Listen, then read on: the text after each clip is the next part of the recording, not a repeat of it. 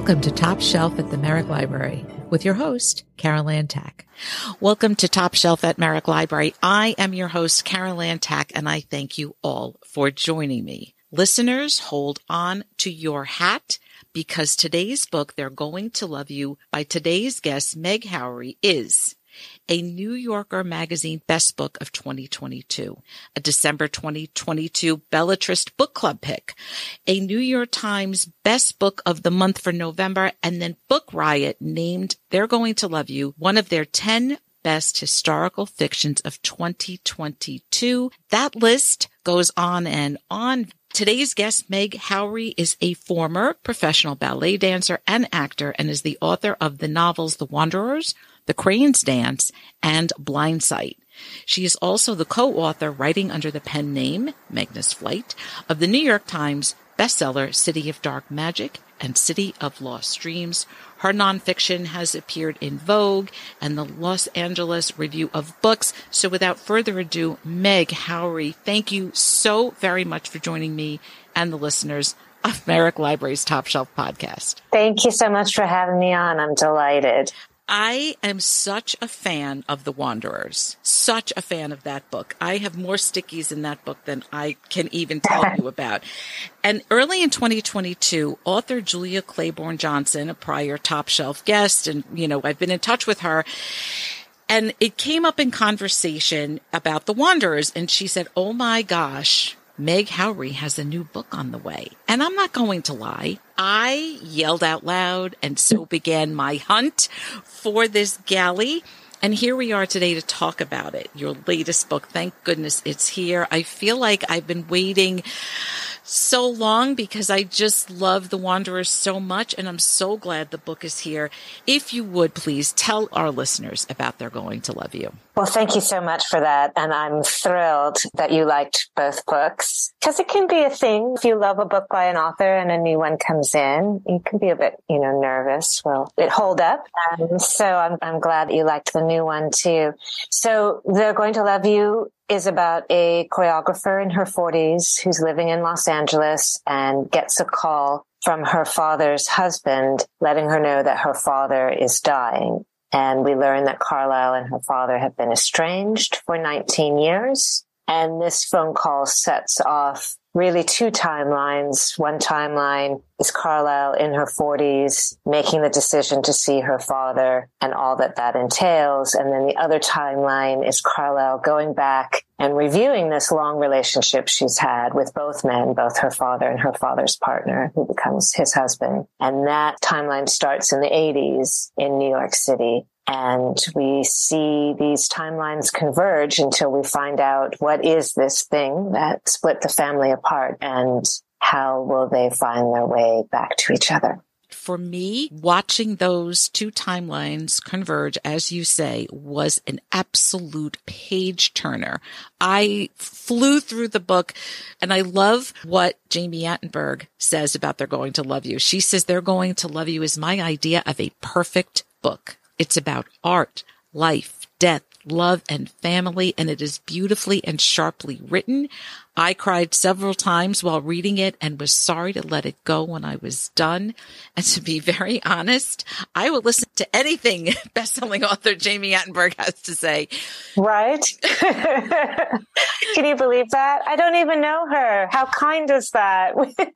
I mean, kind and honest and truthful, all of those things. And there were certain things we spoke earlier before we recorded that there were several parts in the book, which I will not share with readers. I'll let you find that on your own, that I cried during the book. And the timeline for the 80s really brought me back to that time period in New York City. And we'll talk about that a little bit, but talk about the inspiration for They're Going to Love You. Was there a germ of an idea while you were finishing up The Wanderers? And by the way, I loved The Crane's Dance. So because you kind of go back to ballet in that, did you feel like it was time to go back to that, or where does They're Going to Love You fall in that timeline? It really started with the family story, and I didn't intend on setting them in the world of ballet or making the characters ballet dancers at all, because, like you said, with my novel, The Crane's Dance, I had visited that world and I didn't want to repeat that. So I had the idea for this complicated kind of love quadrangle, really. Yeah.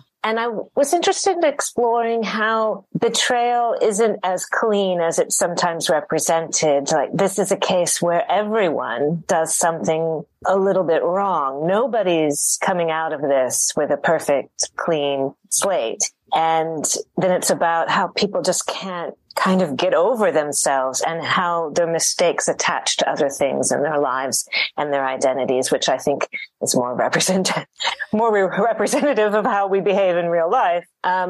So I had this complicated story in mind, and just for a long time, it was a plot in search of characters. I wasn't sure how to tell it or who to give this story to.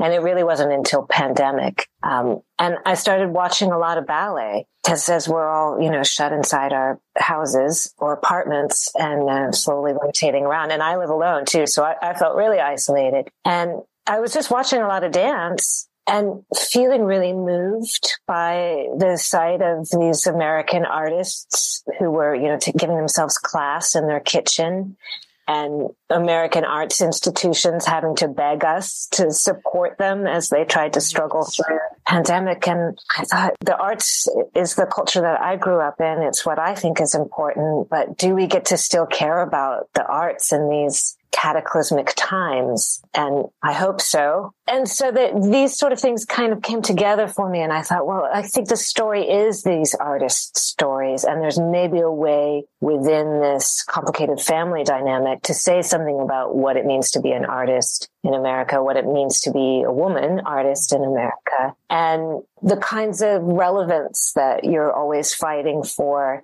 kind of dovetails the relevance as an artist and a relevance as a family member, like trying to say, this is my voice. This is what's important to me. So that's a long-winded way of saying so a lot of things came together. It's everything I dreamed of. It's everything I've dreamed of hearing. When you were writing and now the ballet converges with the family, did Carlisle come first? Was it the mom, the dad? Who shows up for you first? Carlisle showed up first. And definitely, it always takes me a long time to start a book. Once I get started, then I move pretty quickly. But I end up usually writing the first chapter for about 4 months, just because I'm thinking through the whole thing as I try to find the voice and find the right way to get into the book. So I had her in my head. And once she emerged, then everyone kind of fell into place. And I was interested in a late in life coming of age. I mean, we see in the earlier timeline a sort of more typical young woman in her adolescence turning into 20s coming of age. But I think coming of age happens again and again throughout our lives. I mean, as a woman, I just turned 50 and I feel like I'm coming of age in ways. It never ends. Right. We're constantly doing it. And I think that's why it resonates with so many people.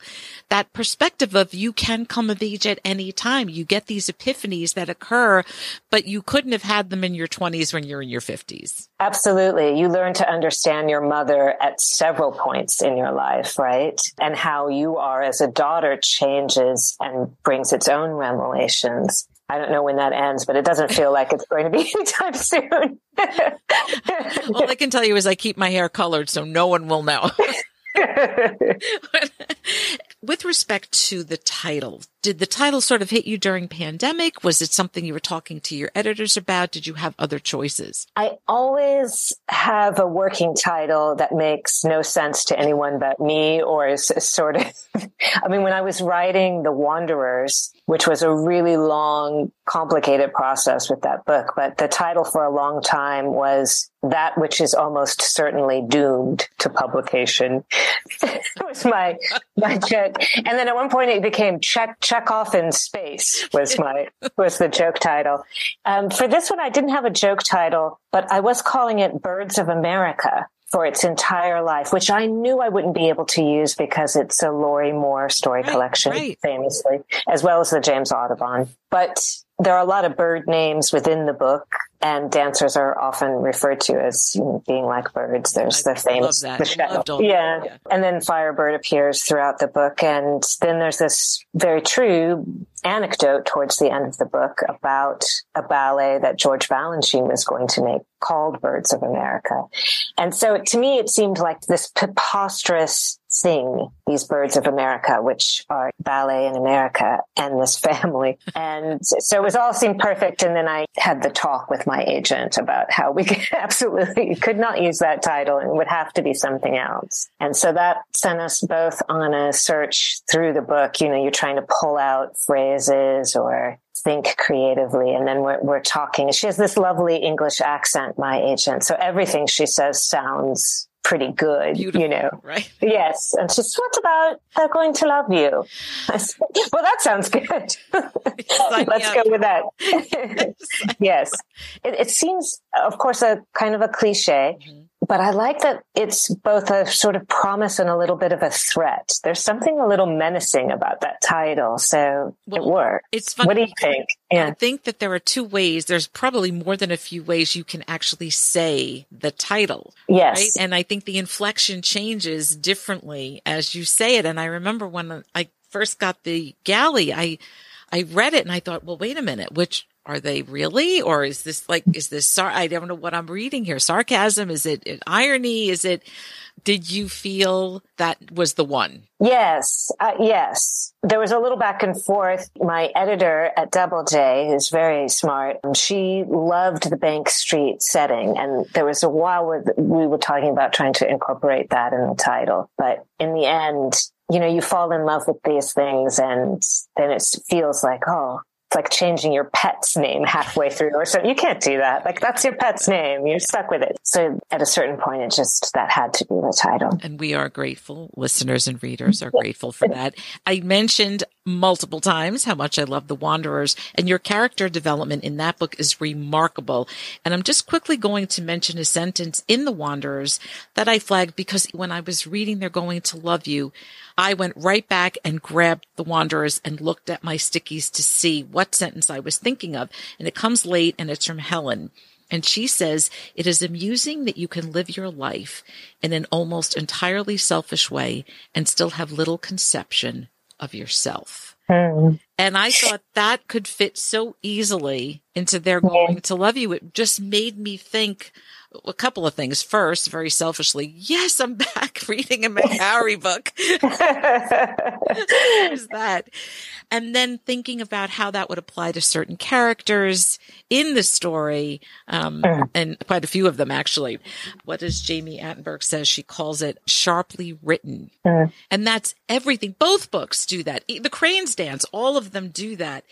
Where does a sentence like that come from for you? It's funny. When I write, I usually do it at home because I act everything out so broadly while I'm writing. But there's something about slipping into a character, and I love that you found that sort of connection between Helen and Carlisle in a way. But I love finding like the most honest a character can be and letting that come out and honing that into a sentence. And so I love these female characters, particularly in my books, like both the character of Madoka and Helen in The Wanderers and Carlisle here are just laceratingly honest sometimes with what's going on. And whenever that comes out, I feel satisfaction, even if their honesty is quite different from my own. The act of being honest feels really cathartic for me, even if it's not my truth. Right. Yeah. But I think that we connect on different levels too. And I certainly connected with all three of those. When I'm writing them, I am them in a way. So their honesty is as freeing for me. Does it ever give you pause and you say, oh, wow, that's really honest? Like, oh, my goodness, I don't know what the other character is going to respond to that when she says this, because I think now you're really jousting with each other. And I wonder what that's like for you to do that. Oh, well, that's super exciting because then the room is really hot and everyone's hair is on fire at that moment. And those scenes are really fun. And then it's just how quickly can my fingers keep up with what the scene is doing. Yeah, those are fun. Kirkus said that production companies should take note. We need a fully choreographed miniseries on a major streaming service as soon as possible. Yes. Yeah. Who can we call? Get on the phone. Right. I mean, that would be my wish list, a serialized version of They're Going to Love You. I mean, I could see it happening. I mean, with you as the showrunner, I can't see, it can't lose. Wouldn't that be great? It would be great. And to see Bang Street on the screen, on the big screen, to see Carlisle walking around the village in the 80s. You know, I'd love to see the house where Robert and James live. And those scenes actually made me nostalgic for my college years in Manhattan back in the day, because the city was my campus. And for me as a college student, it didn't get any better than that. I really understood Carlisle, watching her in the city, in the place where she feels most alive, most seen, most present in her life. It's stunning what you did there. Thank you. I don't know when you were in New York. I arrived in 88, I guess, and I lived there for 17 years. But I was a young teenager when I got to New York, and it was really fun to revisit mentally those early years and what the city meant to me and what it felt like to move around it. And I had friends that lived in the West Village, not on Bank Street, but similar location, different apartment. But I also, their apartment, like stepping into, as a young person, the adult, sophisticated world of artists in New York, and just thinking, this is everything I want. I want to know this. I want to know what they know. I want to see what they've seen. I want their references. I want their taste, you know, this sort of greedy young artist you can be, and how exciting New York is at that time. It really made me reminisce that way, watching Carlisle do all of that. Are there any scenes you had to edit out? The book is so perfectly structured. I can't imagine anything that you left out on the cutting room floor. No, there's nothing got cut. My editor pushed me to expand on a few scenes. So a few scenes got a little bigger, and she was smart. She's a great editor, because I tend to underwrite. I tend to hold back sometimes, because in my revision process, I am merciless. If I can lose a sentence, I will. If I can lose a paragraph, fantastic. But sometimes I do too much. And so there were a couple of moments where she said, well, wait, I think we could know a little bit more about this, or this scene could actually float a little longer because you've got it up on its feet really well. And I think we just want to hear a little more about what they're feeling in this moment. So she did have me write a little bit more into the book. But yeah. When you get that note, let's expand on this. Depending on the scene, I suppose, is it something you're like, oh yeah, I really didn't feel that was complete? Does it feel exciting to get back into that spot because you did want to expand? It's been a little different with each editor, and I've had a couple of different ones over my career. This was a new relationship for this book, and it was a really happy one. And I felt from the beginning she really got what I was trying to do, and was like, I don't want to step on anything. Here are some ideas. What do you think? So we had a really good open back and forth. And I was excited to get notes back from her. I really, also that was a product of pandemic and being so isolated. I was just dying for anyone to tell me something about this book. It was like I had a whole world in my head and nobody knew it. And I wanted people to know these characters. So I was just so excited to hear what she thought about the people and to talk about them. And I've had experiences before where, an editor has said something and I've just stared at the computer for half an hour like, no, I don't know how I'm going to do that. But this was always like, oh, okay, great. I think I can do that. I think I know what she means. I agree. I love it when an editor snags on that little suspicion you had that you brushed over for a couple of drafts. Like, I don't think that's quite working, but I'm going to go right past it. And they sort of raise their hand and go, no, you were right. There is a little something here. Take the time to figure it out. That's great. That connection that you guys have exists. It's fascinating to me. I can't imagine you ever underwriting anything. I really can't. I'd like to see an example of that at some point in my life, but I don't see that in, anything. Each book is just so beautiful. And there are sentences in this book that more than I have time to recite. There's so many favorites, but this one really made me, I hate to say it, it made me laugh out loud. The ghoulish self-importance I've seen in other people at hospitals or even funerals, where there's always one person who has appointed themselves chief handler of crisis or most important mourner. We know them. Yes, we do. We know them at every event. There's there's that person. And that is just so perfect, that sentence. And I thought, oh, I got to know who she I mean, I love when I read a sentence and I feel so grateful to have someone explain, you know, that feeling that you have, that someone gives you a sentence and you're like, aha, great. I will remember that sentence because I have that sensation for so long. And I feel that when I land on something for myself, I'm like, oh, thank goodness I can explain that to myself because the chief handler of crisis has been bugging me for 30 years. And now I have a sentence for them. And then, of course, because the book is about forgiveness and family struggles and these complicated family relationships, which we all have, even if we don't think we don't, right? We'll look at our family and say, well, we're not as bad as that. But I don't know. There's a lot of nuance to everybody's family. And on the subject of forgiveness, you have a parent doesn't get to hold a grudge. A parent's job is to be forgiving. Boy, is that spot on. Just a beautiful sentence. And then one last one I'm going to throw in. Emotions have a way of collecting and hardening inside us like neglected grease. We are all smoking stoves.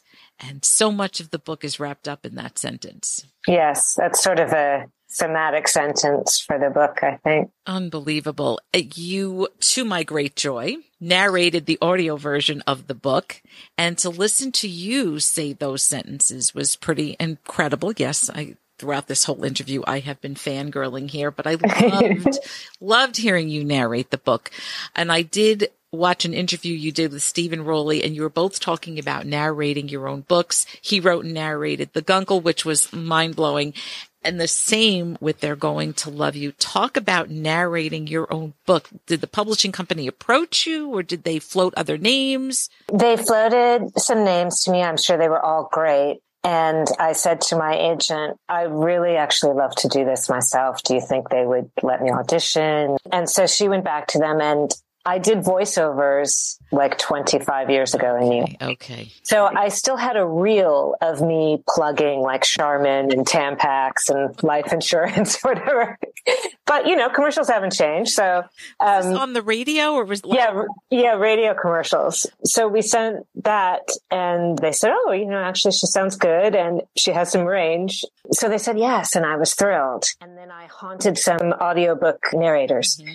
And just to see tips, tricks, I talked to Stephen because we're buddies and said, how'd you do yours? Because The Guncle is such a great, you know, he did such a fabulous job with the audiobook. And then I went into the booth, my notes and my preparations of how it was all going to go and the different voices I had thought of for the characters. And it was so cool. It was really interesting. I mean, you're in this little box and you can't see anyone. The director's in your headphones. You can't see the guy sitting, the engineer, because he's out of view. And you're just giving this full performance of your book to no one. It's so private and interesting. And I was conscious of really wanting to do well, to get it right. I mean, of course, I'm familiar with the story. And the last thing I do before turning in a book is read the whole book out loud to myself. Just if you can't say the sentence easily, then probably your grammar's wrong. Or something's wrong. So I had already said everything, but to do it all in one took like 2.5 days, almost 3 days to do. And I was really glad because the book had been with my publishing house at that point for almost a year. And so it had been away from me for a little bit. And I wanted one last dinner and drinks with it, sort of, before I could say goodbye. So I wanted to have all the emotions of the book one more time before letting go. And did that happen? Did you feel all of those things come back to you? It did. It did. I loved the characters in the way that I had loved them when I was writing them. And, you know, I could, of course, see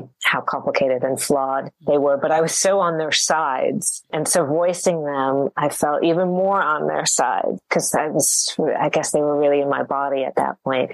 But I felt a different kind of compassion toward the mom, toward Isabel, Carlisle's mom, while reading her out loud. For some reason, I understood her a little bit better. And that was going to be my question. Was there one character that changed your own perspective? And I'm yes. thrilled to hear it was Isabel.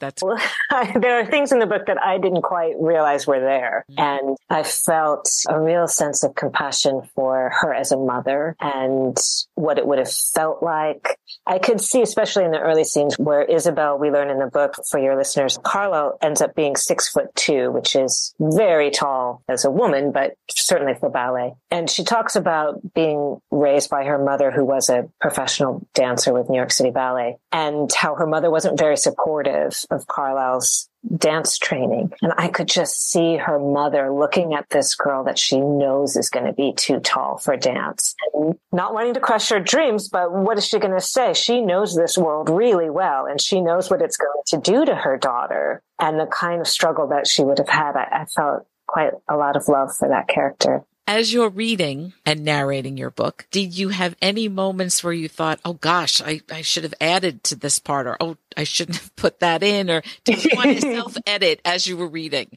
Sometimes, yes. For the most part, I was okay. I mean, I go over my sentences so often that at that point in the book, I was happy with the sentences. But yeah, there were a couple little moments where I thought, oh, did I get that quite right? And then once I was surprised when I got to the section in Mexico, I won't say more about it, that seemed to me even more fun. I thought, oh, that actually works really, well. And then a lot of the book sort of structured musically, because I was thinking about the book as a kind of ballet or as a piece of music. And reading it out loud for long periods of time, I could hear the musical structure of the book in ways that I was pleased with. So I felt good about that. But of course, there's always sentences that you think, oh, I'd like maybe one more go at that one. And I found a typo too. Oh. There's always one in every book. There's a typo. Did you have to stop production at that moment? We did, yes. I said, wait, is this, no. Call Doubleday. At once. Yeah. Do you think you would do it again? Yes. In fact, I was like, wait, could I do this? I want to do this for other books. It's so fun. It's probably quite a different experience doing books that are not your own. But yes, now I'm hooked. Now I really want to do it. Although, of course, like The Wanderers, I'm really glad we had Mojan Marna. Yes. Because that book has it has a lot of accents and genders and cultures. And I did do an audio sample for them of all the science words, because there's a lot of kind of astronaut words in there. But that needed someone really great, professional, better skills than me. And, so yes, if it's the right book, I'd love to do it again. As you've been touring and people have been talking to you about the book, is there one theme is it a character? Is it a scene? Is it something that reoccurs when people have a conversation with you about the book? I've heard from a lot of people that they started off feeling on sort of one side of this betrayal that happens and found their allegiances shifting a bit, which is super gratifying for me to hear. And then I've heard a lot of mothers say that a lot of the parental stuff really resonated with them. This idea of the imperfect parent, both having one and being one, that comes up for a lot of people. Also, as we have aging parents and the issues around the feelings that you have as you're letting a parent go has come up for a lot of people. So it's very exciting as an author when people say that the book brought up things in their own life. That's a deeply gratifying moment, As evidenced by almost every single sentence in the book that I am trying not to repeat, trying to spoil for anyone. As you continue on this lovely book tour for They're Going to Love You, where can readers find you for your upcoming events? I'm on Instagram at Meg Howry. I'm on Twitter still until Elon Musk. I'm where the whole house, right? Yeah. I'm an unverified person on Twitter at Meg Howry. And then I have my website, which I need to update more thoroughly, but www.meghowry.com. And listen to that narrative voice you had there. It was beautiful. That was lovely. Before I let you go, any recommendations that you would like to share with listeners? Great. I have been on a little bit of a research jag for my new book, the book I'm working on. Yes, the book I'm working on now. Yeah, I was getting to that question. Please feel free to share that whenever you like. Let me think of what I've been reading and loving lately. How Not to Drown in a Glass of Water. Have you read that book? Oh, it's so good, right? It's like a monologue. It's like being at a great piece of theater. And Elizabeth McCracken's new book, The Hero of This Book. Wasn't that remarkable? It's so good. It's so interesting and good. And I gave that as a Christmas present to a dear friend. And I've been recommending that book a lot to people. Those are two that are really standing out to me now. Although the book I'm plugging, and this is an outlier, but the actor Ethan Hawke wrote a novel last year called A Bright Ray of Darkness. And I have to say, if you're an audiobook person, get that book. It's a really good book. And I'm, of course, pro people who have done other things becoming writers. Some people are a little bit snarky about, like, oh, it's Ethan Hawke. He's a famous actor. Why would he write a novel? But he's a really good novelist. And the audiobook is fabulous. Does he narrate? He narrates, yeah. And he just performs the heck out of it. And it's really funny and very moving. No, I missed that. So I will definitely be looking into that. And since you gave us a little bit of a hint that you are working on something new, I just have to stay in my seat while I ask this question. Anything you can share about it? I'm always so grateful to the discretion of the Los Angeles Public Library librarians who never bat an eye as I pick up the strangest stack of books for them throughout the process. So I just got a notice from them that I have, among other things, a book about psilocybin mushrooms, a book about becoming a nun, and a book about Alzheimer's. So those are all things that I'm reading for the new book, but I can't say anything more than that. I am here for any single thing. I'll read your grocery list. Let's put it that way. I know people say that a lot, but I really would read your grocery list. Just narrate it for me. Excellent. A pack of Charmin, please. A pack of